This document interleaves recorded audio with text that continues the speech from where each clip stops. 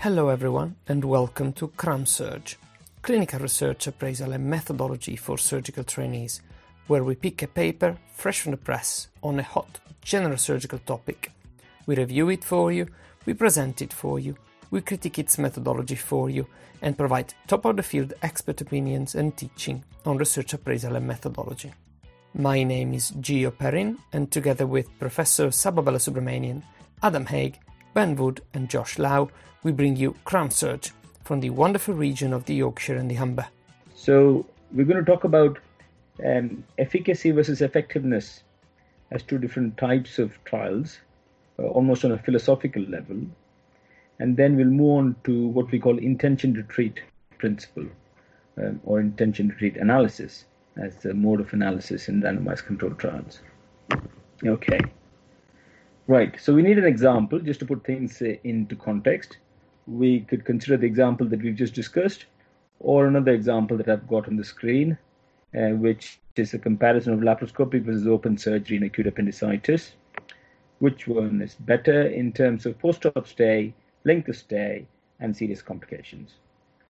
So I put this example up as I thought that for almost all surgical trainees, CT level and upwards, you would have some idea of the decision making and the management of patients with acute appendicitis, and you might probably correctly assume now that laparoscopic appendicectomy is a standard treatment, but 20 years ago there was a big debate as to whether laparoscopy is better in terms of a number of clinical outcomes. So we'll keep that in the back of our minds while we discuss the differences between efficacy and effectiveness trials. Okay, so efficacy trials are also called explanatory trials, and effectiveness trials are called pragmatic trials. Now, as I go through the differences, I hope the differences between the meaning of these trials and the similarities and differences will become clear. Now, these are all randomized controlled trials, so that's the most important thing to keep in mind. So efficacy trials essentially talks about how well an intervention does in ideal and controlled conditions. In a very controlled environment, how good is the intervention? And in this instance, how good is the laparoscopic technique? So that includes a combination of the insufflation, the ports that you use, the instruments and the techniques you use in grasping the appendix, controlling the mesoappendix, ligating the base, and so on and so forth. As opposed to effectiveness or pragmatic trials, the question is how well does it do in the real world, in the average, say, DGH setting, in the hands of the average surgeon on call. Efficacy trials answer the question, can this work? Whereas effectiveness looks at, does it work in real life? There's really a subtle difference between the two, but the difference is distinct. So in efficacy trials, you're trying to show whether the technique can work, and in effectiveness trials, you're showing whether it actually works given the context you find yourself in, which would be in an acute situation, in patients of varying ages, different comorbidities, different BMI, and so on and so forth. And in general, efficacy trials aim to show proof of principle, whereas effectiveness trials look at proof of practical utility. Okay, so we'll just expand on this a little bit more.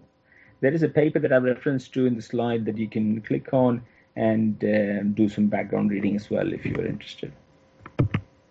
Right. So let's just consider the setting of an efficacy trial. So in an efficacy trial, you ideally try and conduct the trial in an ivory tower of excellence, where you have skilled laparoscopists. Not that in other places they aren't skilled, but what I'm trying to say is laparoscopic surgeons who have a high volume of laparoscopic surgery under the belt and have loads of experience. You give them the best possible equipment, the stacker, the ports, give them staplers if they need it, hemostatic devices, and so on and so forth, which you probably won't have access to in the real world. So what I'm trying to say here is that here you're looking to see if the technology and the equipment will do the job safely. That's what you're looking to see in an efficacy trial. In an effectiveness trial, however, you will see if it works safely and in the context of maybe the equipment being not so good, maybe the average laparoscopist not being an experienced laparoscopic surgeon like some of the laparoscopic colorectal surgeons are, and you may not necessarily have access to expensive equipment like staplers and hemostatic devices. Okay. With regards to population, in efficacy trials, you usually try and keep the population as homogeneous as possible because you're testing the technology here. That's the key thing. So you might find that these efficacy trials have extremely strict eligibility criteria. They probably would have limits on BMI, comorbidity, maybe even age. They might also want to stipulate that the diagnosis should be made with reasonable certainty, and that can be a problem with appendicitis. And they might have limits on previous surgery and so on. Whereas effectiveness trials, again, in the real world, you are assessing the technology in the context of its use. Now, in terms of conduct of the trial, in efficacy trials, usually they're single center. They have plenty of resources to ensure homogeneity, not just of the population, but also of the equipment. You make sure that all the equipment is spot on and all the needs of the surgeons are met. You also evaluate a number of different outcomes at multiple time points. So you might have research fellows or clinical nurse specialists or clinical or nurse researchers going around recording pain and other measures at multiple time points, and measuring things that you wouldn't normally measure in routine clinical practice. There is this potential for the halo effect because lots of outcomes are going to be measured, lots of parameters are going to be checked, and if there is a potential for complications, then they would be acted upon almost immediately. And they do their best to minimize attrition. Attrition is loss of follow-up, loss of the patient for one reason or the other where you can't collect data. So they'll do the best to minimize that. And effectiveness trials are not necessarily conducted with such extra resources and at such an intensive level. Right. So in terms of outcomes, efficacy trials usually they're short-term, and therefore there's less missing data, whereas effectiveness trials are usually medium to long term, and you might be interested in looking at whether patients come back with small bowel obstruction or hernias, either at the port site or in the open appendix incision, and so on and so forth. And just by nature of the long-term collection of data, you're going to have a lot more missing data. Most important thing next that I'm going to talk about next is validity. So we talked about external validity, and we said how external validity depends on your PICO, population, intervention, comparator, and outcomes. And because efficacy trials are done in such a homogeneous environment, both in terms of patient population as well as in terms of the availability of resources, external validity, as you'd imagine, is going to be a little bit limited. So I've said before that it's usually a single-centered trial with very experienced laparoscopic surgeons and with all the facilities in the world, because you're trying to demonstrate that the technology works. Can you take the appendix out safely with the technology? And therefore, the external validity would be limited or low. Whereas in effectiveness trials, it's the other way around. You want to do the trial in maybe 5 or 6 different centers. You want to use the average general surgeon or the registrar on call and get them to do either laparoscopic appendicectomy or an open operation. And this is going to be out of hours. And therefore, if you prove that the laparoscopic approach is better in such a pragmatic environment, that means the results are going to be externally valid. So effectiveness trials usually have high external validity. Okay, so we come on to the last difference, and that's in the analysis. In the efficacy trial, you can do either what we call a per protocol analysis or an intention to treat analysis. While in effectiveness trials, it's almost always recommended that we only do an intention to treat analysis. Now, what does this mean? That's the topic that we're going to discuss next. Intention to treat analysis vis-a-vis a per protocol analysis. So just bear with me for a couple of minutes. Now, most trials that you will read about are going to be combinations of efficacy and effectiveness trials. So we shouldn't be thinking about it as black or white. It's a spectrum, and your trial can lie anywhere along the spectrum. Some of them are more efficacy than effectiveness, and some of them are the other way around. So you can't just put trials in boxes of efficacy and effectiveness. Well, you can, but you have to keep in mind that some of them would be difficult to box in, and some of them might have some characteristics of efficacy trials and some characteristics of effectiveness trials. And it's in reality a spectrum ranging from efficacy to effectiveness. Okay, so I hope that made some sense. We'll now move on to intention to treat principle, and again dwell on the same example that we're talking about.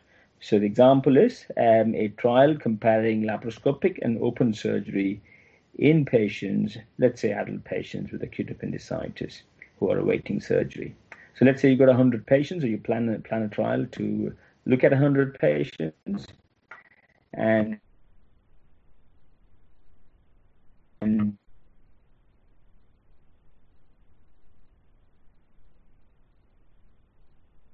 you try to ensure relatively equal numbers in both arms. Well, here they are equal, so you got 15 each arm.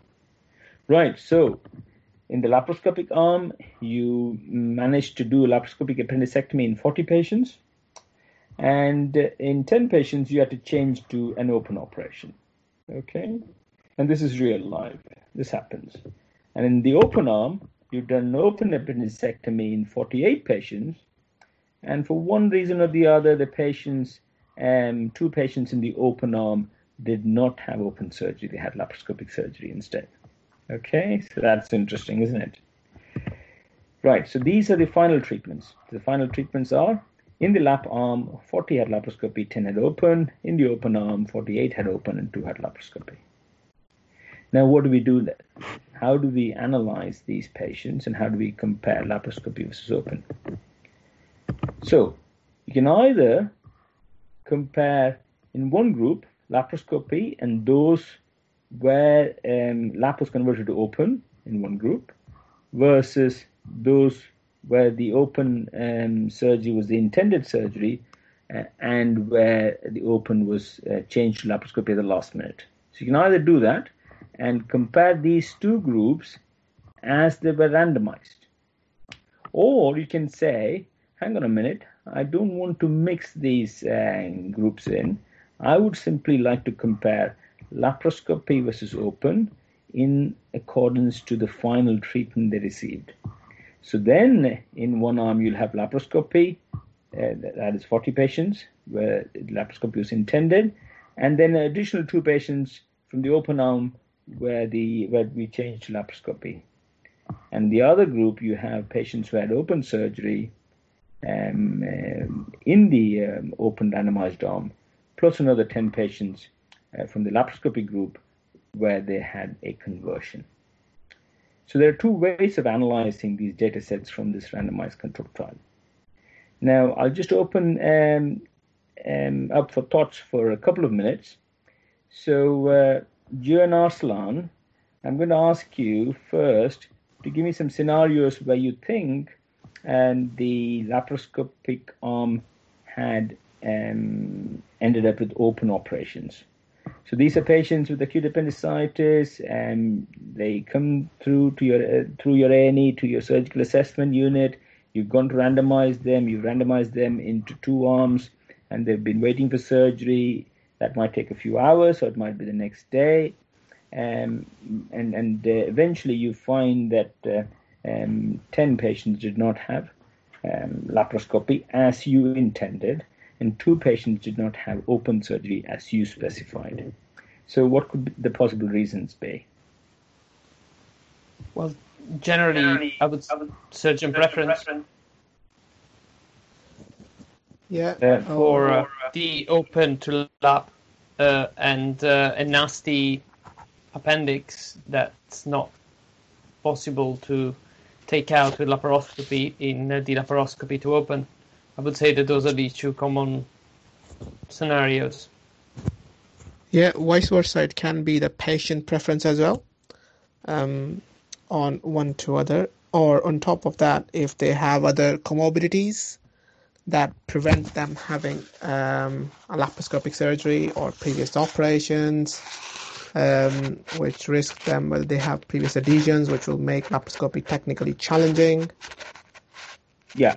So hopefully you've designed the trial in such a way that you have ensured that the patients that you're randomizing into the trial met all the eligibility criteria, and you considered appropriate for either laparoscopy or open, and then you randomize them and they got enrolled into one of the other treatment arms. Okay, so that's where you need to take care that your eligibility criteria are pretty robust and that you don't have these issues of you randomize and then you find, well, actually you can't do laparoscopy because you had 5 laparotomies before. Despite your best design, you might change to open in the laparoscopy arm because you put the laparoscope in and you find for whatever reason they've got Crohn's disease, excessive scarring, or I've punctured the bowel or an artery or a vein and had to open to sort the injury out, and then I did an open appendicectomy. So it could also be that it's nothing to do with the patient, but the extraneous factors. Like, for example, you wanted some equipment, you didn't have a loop, or what do you call it, to like at the base of the appendix. So you don't have the appropriate instruments that you find after you put the ports in. Or let's say the patient has an arrhythmia and the anesthetist says, gas out, please. The appendix needs to come out in 20 minutes, just get on with it. And you find that you're having to open. So lots of reasons, right? So the reason I'm exploring these reasons is that this can happen at any time until the surgery is complete. Okay? Now, if you look at the open arm, it'd be very unusual to plan an open appendicectomy and then change to lap, but all sorts of weird and wonderful things happen in the context of a trial. It could be that you randomize the patient, you've gone home, somebody else comes and says, well, actually, it's unfair to randomize this particular patient, I'm not happy with it.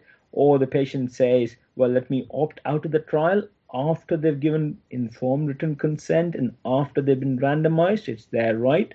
And they say to the surgeon in the anesthetic room, well, actually, I just want a keyhole operation, please. Yeah. So there could be all sorts of reasons, some of which you will not anticipate.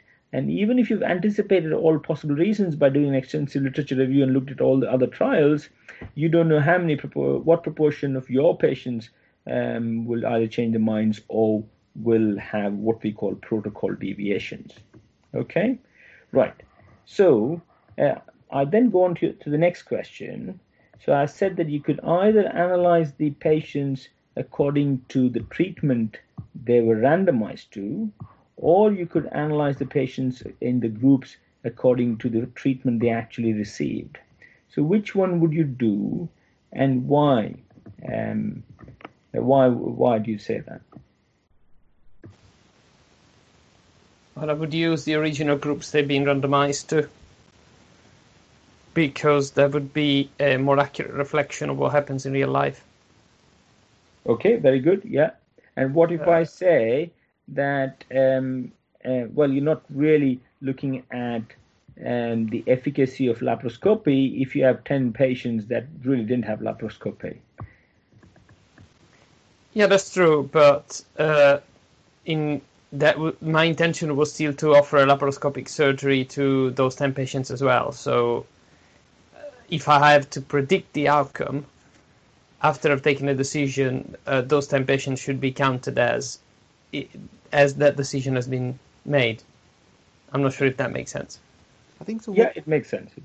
Arslan, have you got any comments? Yeah, what he wanted to say, probably, I think so. What I gathered is that once the patient has been randomized to a certain limb or treatment A or treatment B, then they should be analyzed in that group, if I'm right?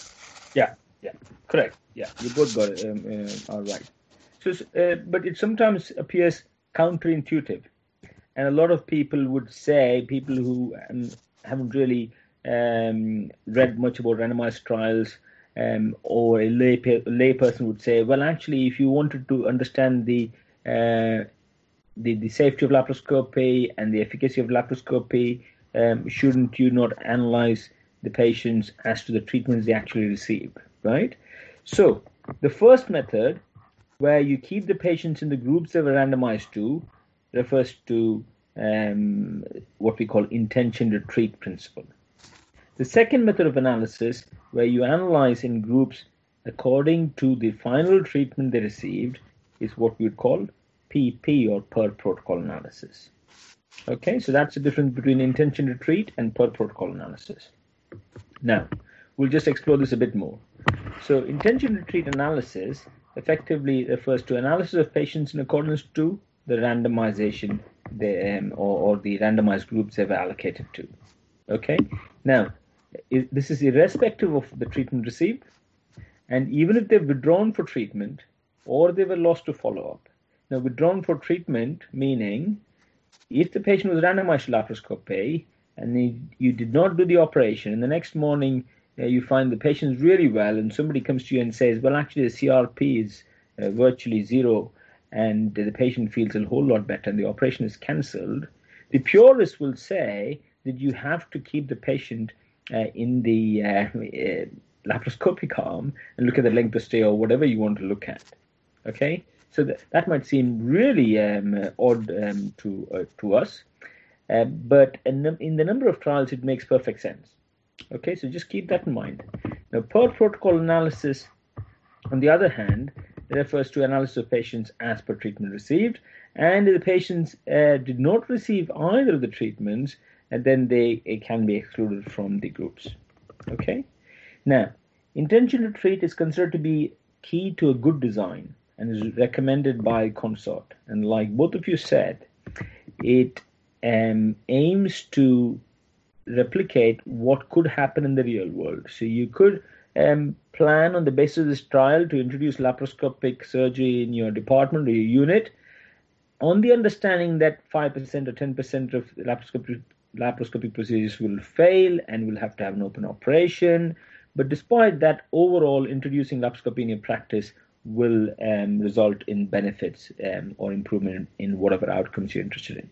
Okay, so from an epidemiological or statistical perspective, using the intention to treat analysis reduces the risk of you exaggerating treatment effects. And with our example in mind, it's fairly easy to see why.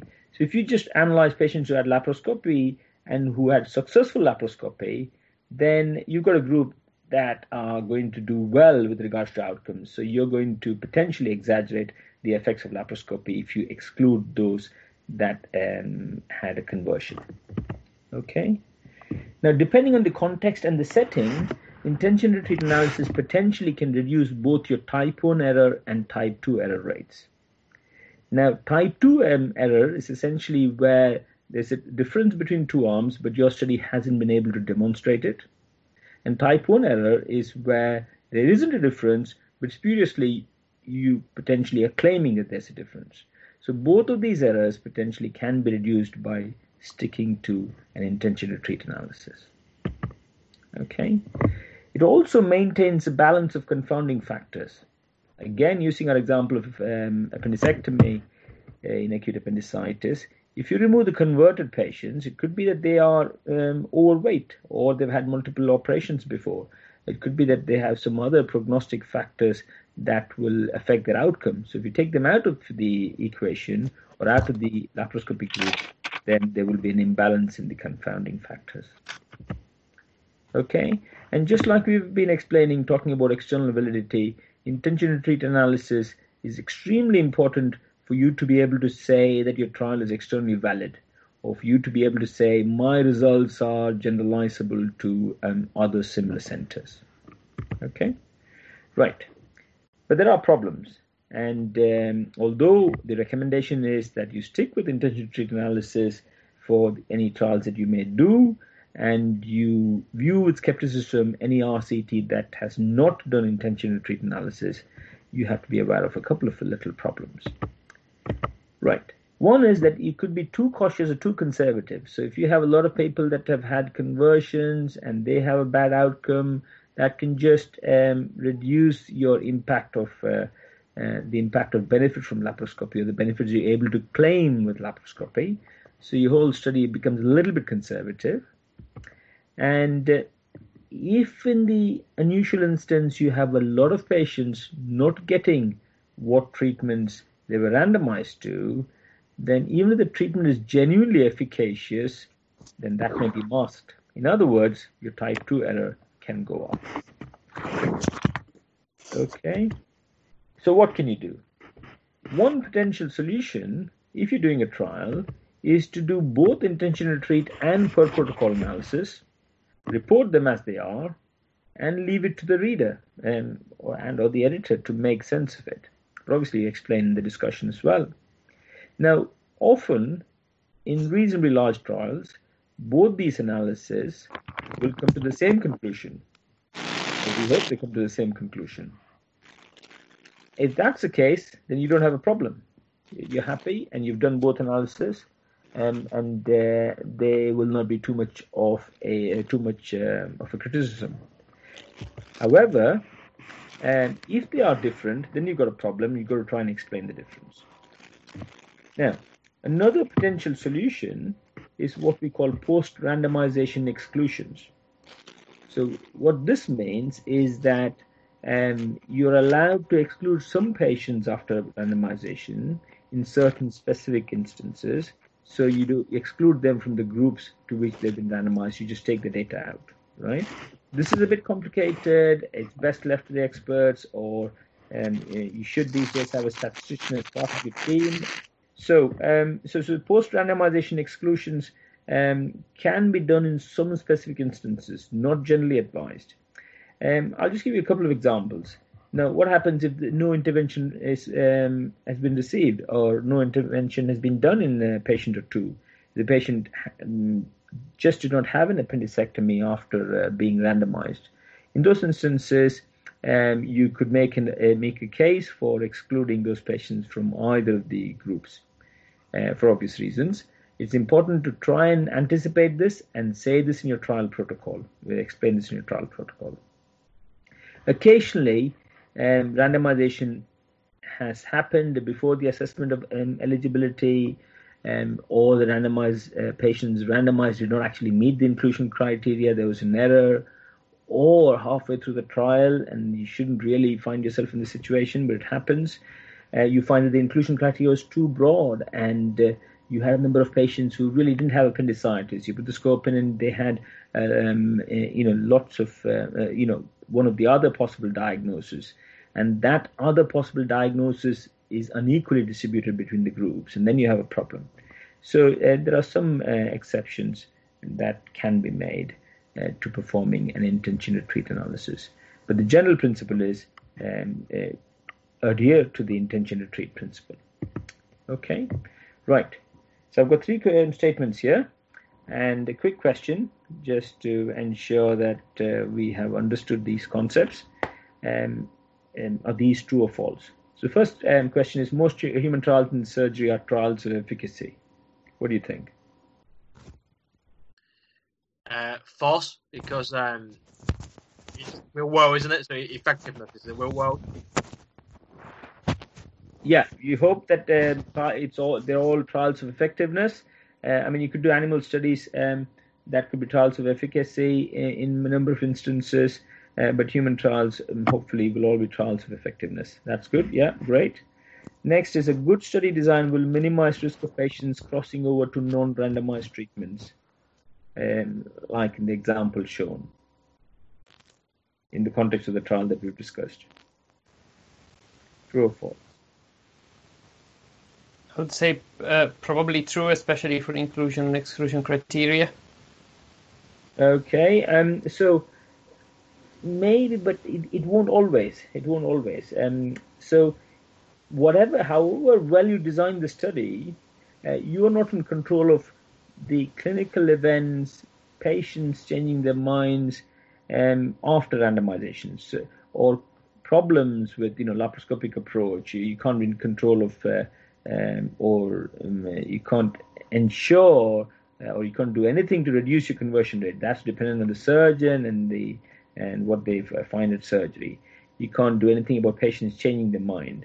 So you can design the trial as well as you can, but you cannot negate crossover. Yeah. So you have to anticipate it and you have to prepare for it. Okay. Right. So adopting the intention to treat principle will increase the internal validity of the study.